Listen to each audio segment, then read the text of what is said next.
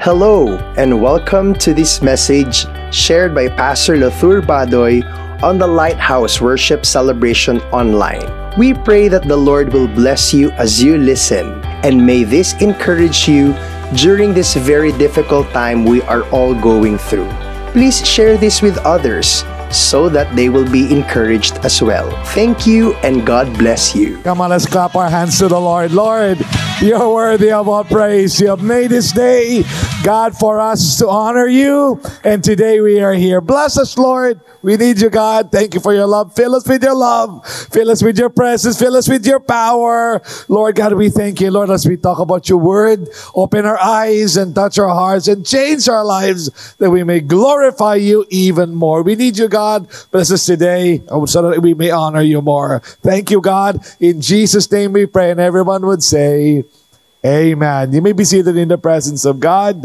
God is so good. It's our joy to welcome all of you here. All right, let's go to our message today. It's entitled, Ethical Living in an Unethical Age. There are many series of movies that I like, and one of those that that are perhaps in my top 20 are the Jack Ryan series. So I remember, and I actually own a number of VCDs, DVDs of these. There was one of his movies before was a movie entitled Clear and Present Danger. And I remember in that story, Jack Ryan, Harrison Ford, found out about a government plot which was not ethically, morally right. So he actually sought to stop it, and it should not happen, etc. And one time he was talking to his boss, and his boss kind of mocked him and say, "Kaboy Scout mo naman, it's all gray, Jack. It's all gray. It's a complicated world. Sabi, kumaga, some things are wrong, but actually they're right," and so on. And I can remember, as I think about that, I just see the situation as many people would see it, that in this world, we say it is not all black and gray, black and white, tama yun. Some things are gray, but for many people, far too many things are gray. Napakaraming mga bagay na na it can be like this and like that, depending on how you argue, how you prove something. You can be right, you can be wrong. But today, we want us to talk about ethics because it really is very important. Now, some people say that there is no basis for a universal code of ethics, that in this world, it can be anything depending on what suits you, and it's now a modern world. Wala nang lugar yang universal ethical values. But often when they're asked, okay, so okay lang ba sa iyo na lokohin ka ng magkaroon ng affair ang asawa mo? They will say, of course not. Okay lang ba sa iyo na empleyado mo, nakawan ka? Of course not. Okay lang ba sa iyo magsinungaling ang iba to destroy your name, and your name is slandered, and people begin to think evil of you because of what others are saying which are not true, and they will say not. Okay? So the point is, sabi nila, walang universal ethical standards, and yet, when those things are done to them, ayaw nila. Alright? So the point is, there are some real solid basis, and we want to talk about that today, that God wants us to live ethically, even when the world around us thinks in very unethical ways and lives very unethically. The Lord spoke to us something some 2,000 years ago, written down in 2 Timothy 3:1-5. This is what the Bible says. But mark this, there will be terrible times in the last days. People will be lovers of themselves, lovers of money, boastful, proud, abusive, disobedient to their parents, ungrateful, unholy, without love, unforgiving, slanderous, without self-control, brutal, not lovers of the good, treacherous, rash, conceited, lovers of pleasure rather than lovers of God, having a form of godliness but denying its power, have nothing to do with such people. So sinasabi ni Lord dito, hey, this was prophesied, this was written 2,000 years ago, and we are told that in the last days, and we are in the last days, this is what we find. People are lovers of themselves. Kaya okay lang, the law is me. What makes me happy, everything that makes me happy is right, and anything that doesn't make me happy is wrong. And so everything is relative in connection with that. So yun po ang mundo natin. And sadly, there is even, as verse 5, there's a form of godliness, but denying its power. For example, it's so sad, and again, I'm not saying this to kind of be proud that we're righteous and everyone else is evil, tayo balaan ta, sila makasasala, silang tanan. And we're simply saying God has standards and God wants us as His people to live ethically. Yun lang po ang punto dito, no? And we also need to change. I'm also guilty. I also want to change. But anyway, that's what we want. But there are so many people, for example, they are married and yet they have a live-in partner and yet in their office, they are conducting Bible study. And we say, well, we are thankful for your sincerity if you really want to share the Word of God, but it's wrong foundation. It's wrong foundation. The Bible says that the standard of God, the foundation of the Lord is holiness and righteousness. Meaning, if you want to serve God, good. That's really good. But there are some important things. First, dapat i-practice mo ang matarong. Amen? And if you don't practice them, then the Bible says we cannot really teach others about those things. We don't need to be perfect, but those are lifestyle choices. Tanan-tanay in maturity, in perfection.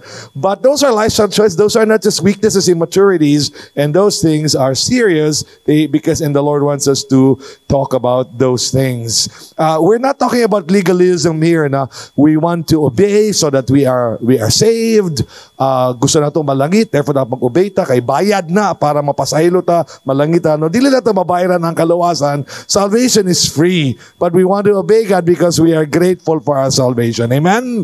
God forgave us, so we want to honor Him out of gratitude.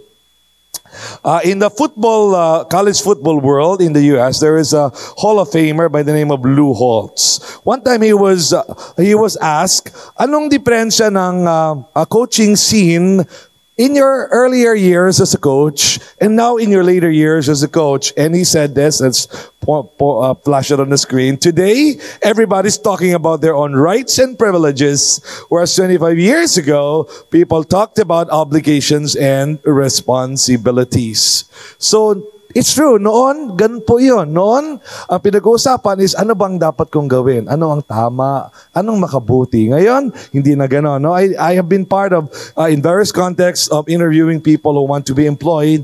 And it is almost shocking how detailed they want to get information on the compensation package. Ano yung benefits, ilang oras ang day off, ano yung mga increase, etc. And they do not even ask, ano ba yung trabaho ko? Ano ba yung mga duties ko? Anong expectations sa akin? Wala yun. Ang kanila importante, ano yung matanggap ko? And so sad because it really shows a love of self. Now, it's good to know your package. It's good to position yourself well. Kahit na ako, when I applied for a job before, they already gave me a good compensation, but kunwari, hindi ako happy. And so, parang kinabahan yung nag-interview. Sabi niya, but we can give you an increase after 6 months. And then, medyo patay-mali siya pa rin ako. Relax lang ako mamaya. Sabi niya, and he gave me an amount na kung magkano ibibigay niya na increase after 6 months. So, sa isip ko, okay na yan. So, I began to look happy, etc. So, I mean, the point is, you can be wise. You can try to get as much as you can. But you cannot be selfish if you are a child of God. Amen? Kasi, palapakan natin si Lord. Thank you, Lord God. And again, I just want to emphasize the goal of all of this is to please the Lord because we are His children. Amen? We want to honor God because we are His children. We want to live lives that glorify Him. And it also brings blessing to us and others as we please the Lord. Okay, let's look at the sad ethical state of the world. And I'm very tempted to spend a lot of time here, but I decided not to. So anyway, but there was a survey that was done by Jim Patterson and Peter Kim in 1991. It was the first largest survey of its kind in America on mass morality. It is probably worse today, and since human nature is the same in every culture, probably kung ano yung meron doon, meron din sa Pilipinas. No? So these are what they found. Disturbing findings. Only 13% of Americans, and we can say Filipinos, see all 10 commandments as binding and relevant. Most American workers admit to gooping off or bumming around for an average of 7 hours, almost one whole day per week. So there are 5 working days a week. Isang araw na halos, nag-Facebook lang, nagkikwentuhan lang, imbis na magtrabaho. Ang sweldo pang 5 araw, ang trabaho pang 4 na araw lang. Half of the workplace admits that they regularly call in sick when they feel perfectly well. Ma'am, pwede mag-absent ko karon, ma'am, kay sakit kaya akong kuhan, ma'am. Okay. Oh, sige. Okay, God bless you. Pagbabasa sa telepono, ay, salamat. And then, mag-Vikings na. Kaso, nagpa-picture man. Nag-post pag yun. Nabisto, no? Okay, anyway, nearly 1/3 of all married Americans have had an affair. Very bad. 1 out of 5 people have lost their virginity by the age of 13. Not good. 91% lie regularly, and the killer here is the regularly. Both are working in their homes. So on lying, 86% of the people lie to their parents, 75% to their friends, 73% to their siblings, 69% to their lovers, 61% to their boss, 59% to their children, and 33% of AIDS carriers don't tell their lovers they're HIV positive. So to me, that's one of the heights of this selfishness in the world. Alam mo, meron ka na nakakamatay, mamamatay ka.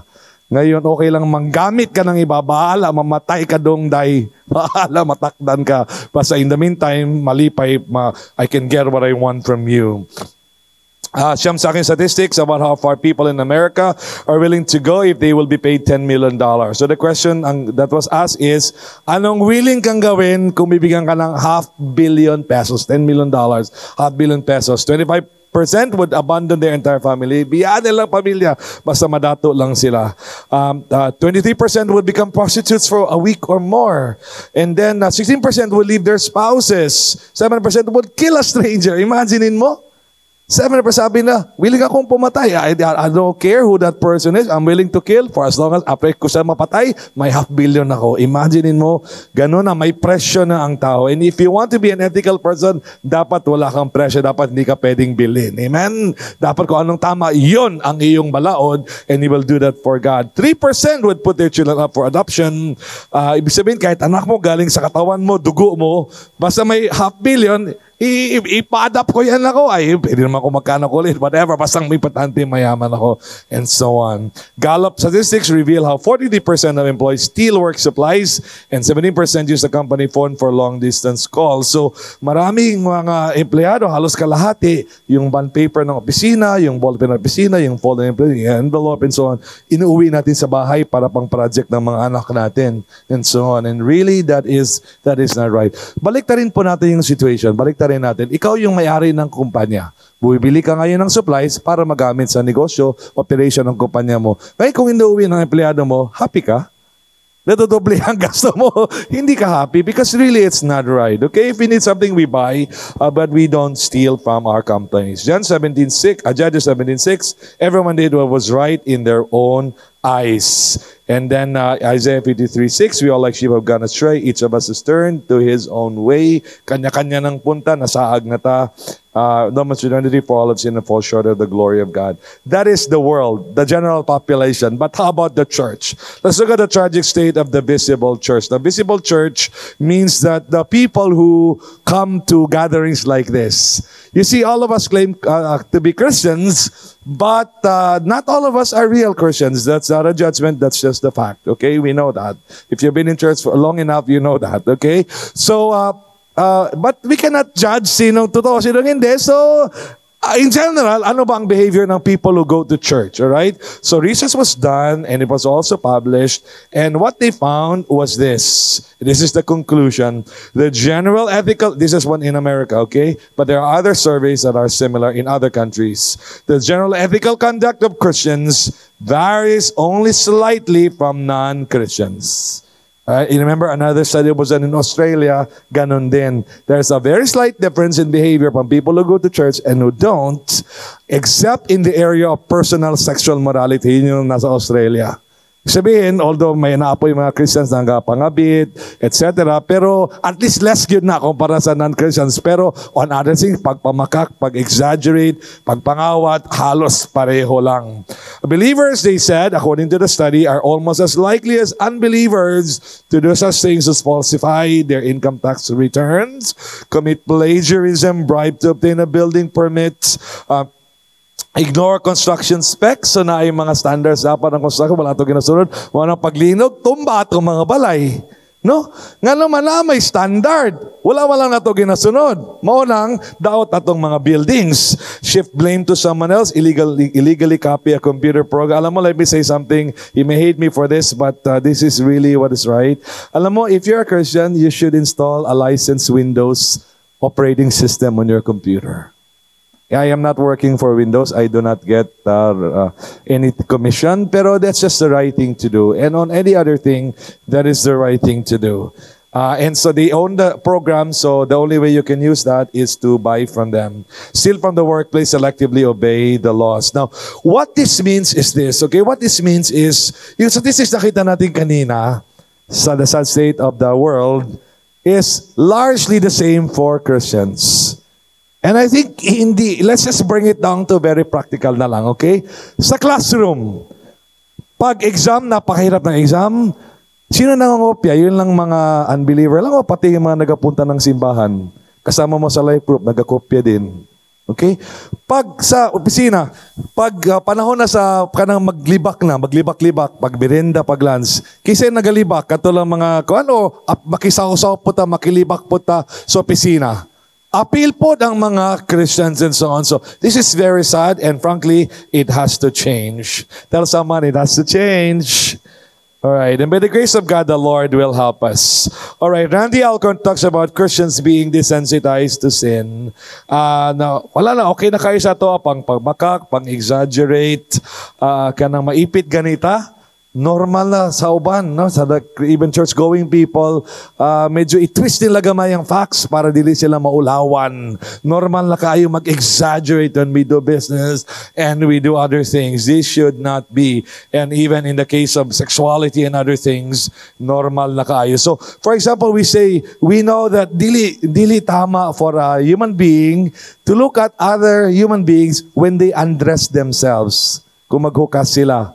Or for couples, when they are intimate, hindi tama na tanawan sila sa ubang tao. Tama ba? Mulili ka ba? Magboso ka, mamboso, no? Mamboso. So, hindi natin dapat ginagawa yan. Pero alam mo, when you watch an R-rated movie, you're doing that. Sumisilip ka sa mga katawan ng mga tao na hindi mo dapat tinitingnan. No? Not only that, let me give you an example, okay? Sino sa atin ang willing kang uminom ng Coke or juice or iced tea na merong 1 or 2 drops ng ihi? Ayaw natin yon. Kasi although 99% Coke naman yun o iced tea, merong konti yun na ihi. Hindi natin yun gustong inumin, alright? Same din kung merong salad or whatever food is there, kahit na anong sarap niyan, kung merong ilang pisik yan ng, sorry for the term, dumi or tae, hindi mo yung kakainin kasi may tayo na nakahalo dyan kahit kaunti lang, no? So, however, we watch movies, TV shows, etc. na maraming nudity, maraming violence, maraming grabe ka-foul na language. Okay lang sa atin, merong dumi, maihi doon, kumbaga, pero okay lang sa atin. And this is really a reminder for us. The Lord is reminding you and me, this should not be. By the grace of God, let's keep ourselves ethical. Ano yung tama, totoo, yun yung mabuti, yun ang ating gawin, iwasan natin ang hindi mabuti. Amen? Amen. All right. For example, sa mga movies, no? I mean, so many people watch, for example, and buy and show to others. For example, yung oluluma na ito, kasi batanda na rin ako. Example lang, and there can be others. Yung Titanic, for example, no?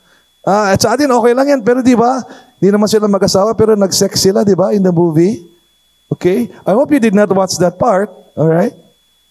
Because we should not do that. Okay? Yun ang sabi natin may halo. So, at the very least, I'm not trying to say I'm perfect. I'm not perfect. Okay? But at the very least, kung pwede, meron tayong remote control.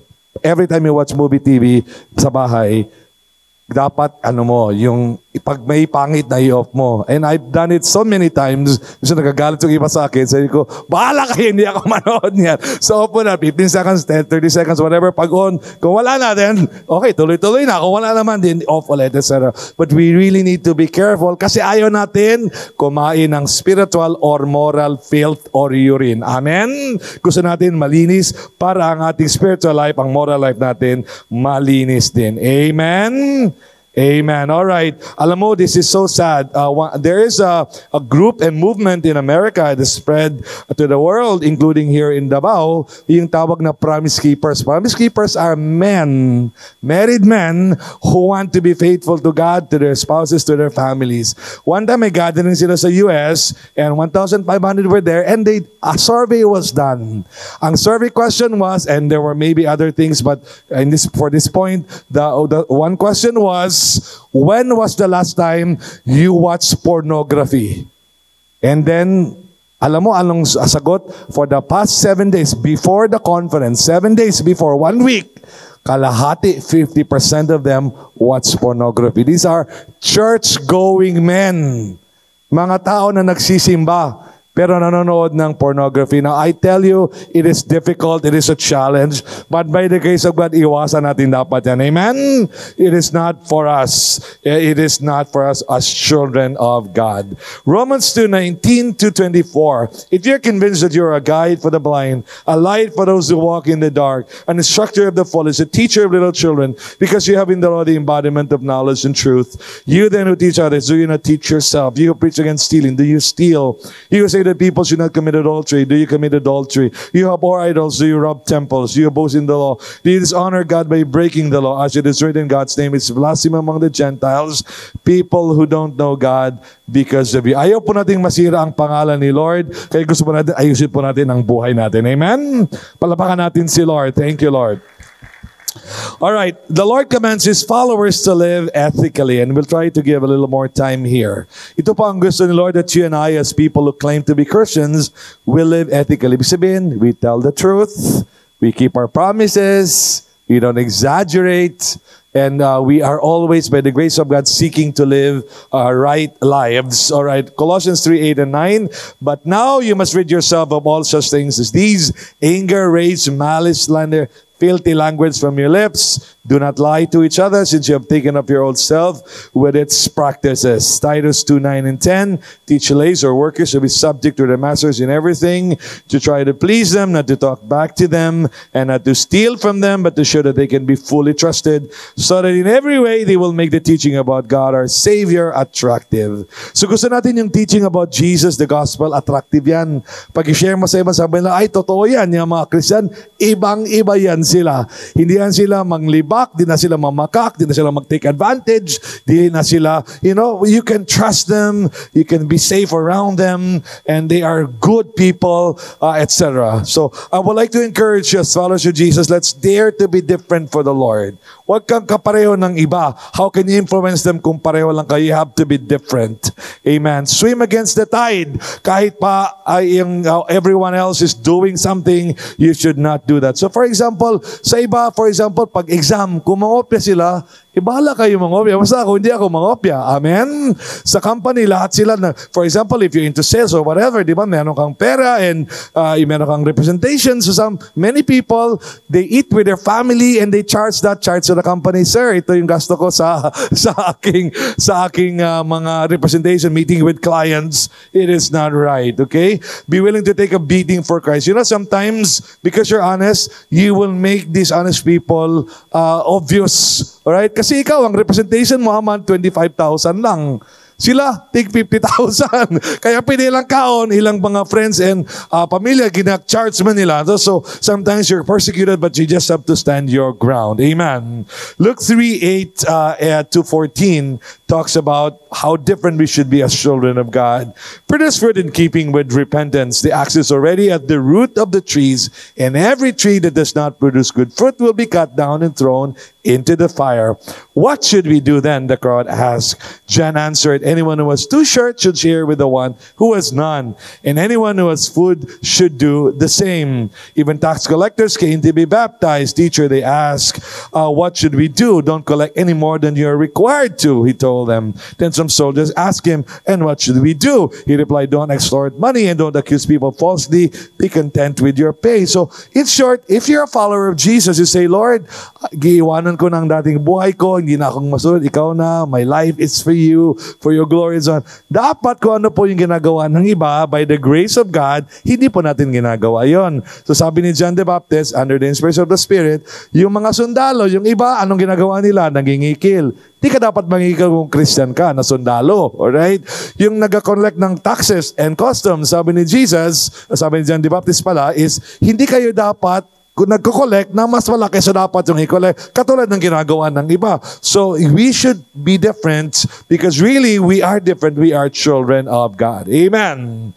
Colossians 2:15, so that you may be blameless and pure, children of God without fault in a crooked and perverse generation in which you shine as lights in the world. So, ang gusto po ni Lord is sa buhay po natin, we are different from the others. So, balik ko yung iba, sana merong mga tao na tatayo, ito yung tama, ito yung mabuti. Amen? May we be those kinds of people who stand our ground and say we will do what's right, we will tell the truth. Sometimes it's disadvantageous for a while, but we are willing to shine for the Lord, doing what's right in a dark world. So shine for Jesus. Let the Lord use you to be an instrument in the darkness. Alam mo, sa mundo natin, ang dilim-dilim na, morally, spiritually, sana tayo na naman yung konting ilaw doon. Pero kung ginagawa natin yung ginagawa nila, hindi yan mangyayari, okay? So kung sila ay mahilig, manloko, mag-take advantage, tapos ganun din tayo, then hindi natin sila ma-influence. Don't give in to fear or intimidation. Kahit paanong sabihin nila sa'yo, etc., huwag kang matakot, huwag mong i-allow. And frankly, you just have to be ready to take the fall, okay?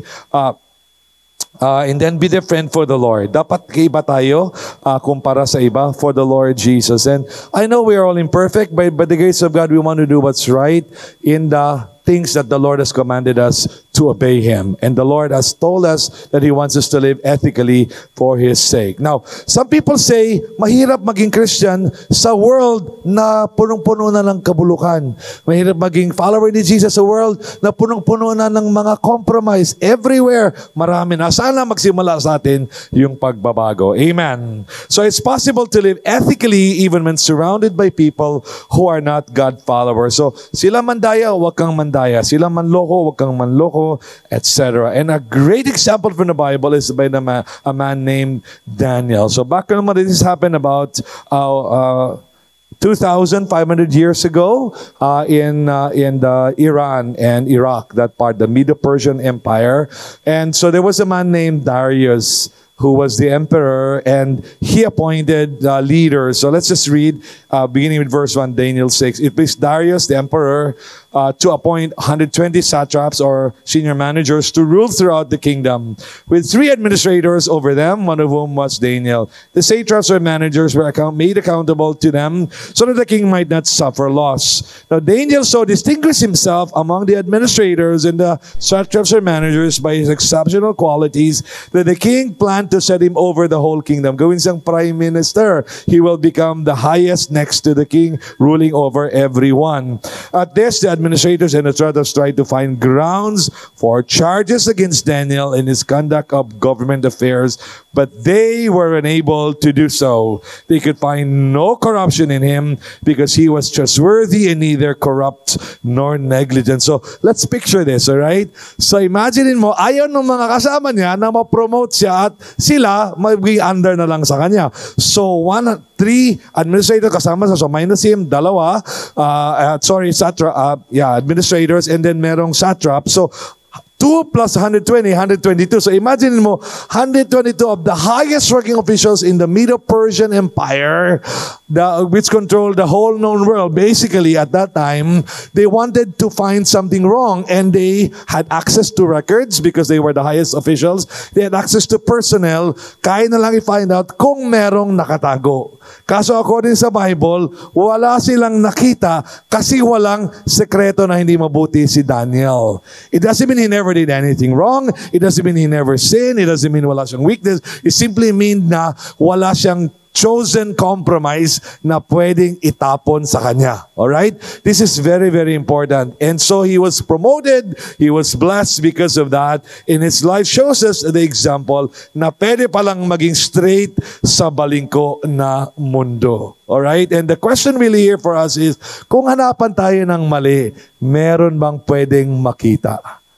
Kung i-trace lahat ng records ng cellphone mo, ng history ng YouTube mo, kung saan-saan ka pumupunta sa social media, kung i-trace lahat yan, meron ba silang makita o malinis by the grace of God? Hopefully, kung meron silang makita, ang mga minor lapses lang, pero walang lifestyle choices na pwede kang masabit. Amen? Alam mo, I love to watch political things that are happening. So I love to watch, for example, Fox News, American News, Channel News Asia, which is Asian News, etc. And sa politika, alam mo, lalo na sa Amerika, ang ginagawa lang nila is, they just let the campaign go, and then once it's nearing the end, itapon na nila yung kabulukan ng mga kandidato, bagsak na. Alright? So ganun lang kadali. And so they do not even need to struggle. It will raise your expectations, then will drop the bomb, and you are down. Hindi po yan dapat mangyari sa atin. There's a real story that was even published in California, in Long Beach. I don't know if they were Christian, but we can see here na merong goodness, pero meron din compromise, and we seek to avoid that. Merong isang tao, nag-order siya ng box of chicken. And then pinick up niya yung kasama niyang young woman na iwan sa kotse, pasok siya sa restaurant, kinuha niya yung chicken box, tuloy sila sa park. When they opened the box, they saw that it was full of money, not chicken, ang laman pera. The manager wanted to deposit the money on the bank, but to kind of hide it na hindi mabisto na pera ang dala niya, nilagay niya sa lalagyan ng chicken, nagkamali yun ang nabigay. So nag-isip yung tao, he thought about it, and he said, no, I will do what's right. So sinuli niya yung box of full of money, ang daming laman nun. Imagine mo, isang box ng chicken, no? So, sabi nung manager, wow, you're the most honest man in the world. Please don't go. I will call the media so that the whole town will know you're an honest man. Sabi niya, please don't do that. Please don't do that. Sabi ng manager, why? Sabi niya, because I'm married and the woman I'm with is not my wife. Alright. True story. Na-publish po sa Long Beach. Alright? So, we don't want that. By the grace of God, kung pwede, ayusin natin ang buhay natin. Amen? Sige, palapakan natin si Lord. Thank you, God. Binisan lang natin, benefits of ethical living in an unethical age. Sabi mo, yung pag-live for God, parang aside sa old style na niyan, walang benefits yan, hindi kaya yaman dyan. You've heard those kind of lines and stories. And so the Bible gives us so many promises. For the sake of time, let's look at 4. Number 1, benefit of ethical living in an unethical age is the peace that comes from a clear conscience. Alam mo, ano ba ang purpose ng marami kang pera, magandang bahay mo, etc., aircon ng kwarto mo, lahat maganda, para meron kang peace and joy. Amen? Pero kung marami kang kalaban, marami kang bumabagabag sa konsyensya mo, mahirap talaga. In fact, so many people are paranoid because they know that they can be exposed. So if they know, they told something different sa kanya, at iba sinabi niya sa kanya, at ibang sinabi niya, at the back of their minds, they know, somehow, it's possible nag-usap-usap yung mga tao na yun. At eventually, nabisto na hindi pala siya nagsasabi ng totoo. But if you're telling the truth, you're living right, you have peace na hindi pwedeng bilhin, napakasarap ang tulog mo, wala kang takot. 1 Peter 3:16, having a good conscience, so that when you are slandered, those who revile your good behavior in Christ may be put to shame. Now, this is priceless and is a benefit of living ethically. Number 2, great joy of being close to God. Can I ask, sino sa atin ang gusto natin close tayo kay Lord, intimate tayo kay Lord? Can you wave your hand, alright? Meron pong requirements yan. Kasi si Lord po is ethical and honest. Therefore, ang mga best friend niya, ethical and honest people then, no? And so Psalm 15, for example, tells us what God requires. Lord, you who may dwell in your sacred tent, sa tinitirhan mo, who may live on your holy mountain, in your residence. The one whose walk is blameless. And blameless doesn't mean perfect. It means your choices are in the right direction. Who does what is righteous, who speaks the truth from their heart, whose tongue utters no slander, who does no wrong to a neighbor, casts no slur on others, who despises a vile person but honors those who fear the Lord, who keeps an oath even when it hurts and does not change their mind, who lends money to the poor without interest, who does not accept a bribe against the innocent. Whoever does these things will never be shaken. So, if you want to be close to God, gusto mo best friend kayo ni Lord, dapat kung ano yung gusto ni Jesus, yun ang gawin natin. Ano yung ayaw niya, iwasan natin. Kung ano yung makasaya sa Kanya, yun ang gawin natin para paparts tayo ni Lord. Someone once said, a transparent, honest soul is a haven for the Spirit of God. And I tell you, when you are living ethically, kahit imperfect ka, but you're seeking to make the wrong things right, etc., alam mo, the Lord sees that you're drawn close to God and God is drawn close to you. Ang sarap maging close kay Lord kasi we do what He wants, we avoid what He hates. Amen.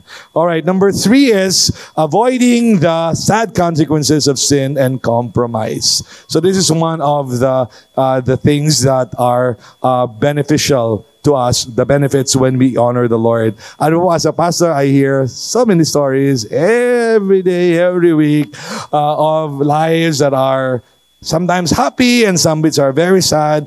And I can honestly tell you, yung kasalanan po, meron hong bayad yan. Sin has a consequence. And some people's lives are destroyed. Some people destroy the lives of others as well sa palibot nila. It's just so sad. And I tell you, for 100,000 pesos more, 200,000 pesos more, ibenta mo ang kaluluwa mo. It's not worth it. Ibenta mo ang pamilya mo. It's not worth it. Masira ang lahat. It's not worth it. Alright? So Proverbs 11:3, the integrity of the upright guides them, but the crookedness of the treacherous destroys them. Recently, may nakausap ako and it's just terrible to talk about these things, how we lose the trust of people, and then, we say, sorry, and kahit na ang laki-laki kasalanan natin, tinanggap tayo ulit, etc. And hindi na talaga tayo karapat-dapat, pinagkatiwalaan tayo ulit, etc. Tapos ngayon, balikan na naman natin na dati nating kabuang, how sad. And then people just say, walang kwenta ka pala talaga, sabihan ka ng ganon, etc.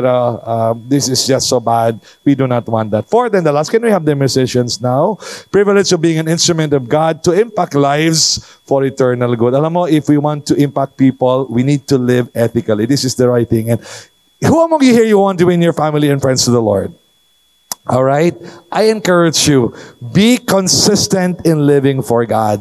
Huwag kang mag-compromise. Huwag mong i-allow na bababa ka. I can tell you story upon story of people na at the start, ayaw maniwala ng parents sila, ng pamilya nila na nabago na sila. But then, after months or maybe a few years, their parents begin to think, their friends begin to think, well, I think this is true. I mean, nabago talaga siya. Amazing. Miracle. And then they begin to come to church or consider, makausap mo, and they're being more open. They praise God for the transformation. But after a while, medyo bumalik dati ng compromise ulit. And just at the time when their families are open to the Lord and to the gospel, because of their compromise, nagsarado ulit. Sayang. And I tell you, by the grace of God, live ethically. By the grace of God, live for the Lord. Because sooner or later, your family will see that. Your friends will see that. And they will come to the Lord because your life is a positive testimony of a life transformed by the grace of God. Amen? Palapakan natin si Lord. Tumayo po tayong lahat. Let's pray. Can you raise your hands? Can you close your eyes? And we'll pray and then we'll go. Our Father in heaven, we thank you that you are good. We thank you, Lord God, that you love us. We thank you, Lord God, in your presence, with your love, our lives are blessed. But Lord, ayaw lang namin ng blessing lang. Gusto namin, mahalin ka rin namin, pasayahin ka rin namin dahil pinapasaya mo kami. Lord, because you love us, we want to love you back. Because you want to make us, you make us happy, we want to make you happy. We want to reciprocate, Lord. Lord God. Mabalos pa mi o kaayuhan diya sa imo, Lord. So God, would you help us right now? Thank you, Lord. Right now, if you're here and the Lord has spoken to you, merong mga kinausap si Lord sa iyo, mga compromise. Maybe nibalik ka og pornography, nibalik ka og mga dishonesty, nibalik ka og mga, pag-exaggerate, and other things, anything na dili ethical, dili tama, dili tinuod, and so on. Right now, can we confess that to the Lord? Can we decide, Lord, hindi ito tama, tulungan mo ako, putulin ko ito, Lord. This is not right. God, I will change this. Help me, Lord. Come on, let's do that. Let's do that right now. Father, in the name of Jesus, Lord, forgive us, Lord God. Come on, let's all pray. Let's all pray. Lord, forgive us, Lord, sa mga compromise namin. Forgive us, Lord, sa pagbaba namin, Lord, sa ethical standards ng mundo, sa pinapanood namin sa TV, sa sine, sa mga sinasabi namin, sa mga ginagawa namin, sa mga pinupuntahan namin, sa mga barkada namin. Lord, forgive us, God. Forgive us, Lord. Tabagi mi, putlo na mo ni, baguhan na mo, dapat baguhan. Help us in the name of Jesus. Come on, make a decision right now. Call on the Lord, ask the Lord to help you, and He will. Tabangan ka sa Ginoo. Lord, we really want to change so we can please you. We really want to change and make you happy because you bless us so much. You make us happy. We want to honor you, Lord God. Lord, help us. Putlo na namo ning mga mali. Buhato na namo ang tama. Help us, Lord, in Jesus' name. Thank you, Lord God. And while we are praying, those who have not yet given their lives to the Lord is calling you right now. The Lord is inviting you right now to give your life to Him. Would you give your life to the Lord? Would you surrender your life to the Lord today? Would you tell the Lord, God, I'm sorry. I surrender my life to you. I've lived away from you. I lived in rebellion and sin and unbelief. But right now, I trust you. I surrender my life to you. So right now, if that's you, would you give your life to the Lord today? Would you tell the Lord today, Jesus, I need you. Kinahanglan ta ka, Ginoong Jesus. Pasaylo ako sa akong mga sala. Akong gitugin, akong kinabuhi sa imo. I surrender my life to you, Jesus. Please forgive me of my sins. I trust you as my Lord. I trust you as my Savior. Right now, if you know you need to do that, would you please pray that prayer? Give your life to the Lord. It's the most important thing. It's the most urgent thing. So Lord God, forgive us. Lord God, help us. We give our lives to you today. Thank you, Lord God. Thank you, Lord. Thank you for listening, and may the Lord continually strengthen you and fill you with hope. Please stay updated because we will continue to come up with recordings like this so you will be strengthened as you go through this season. God bless you.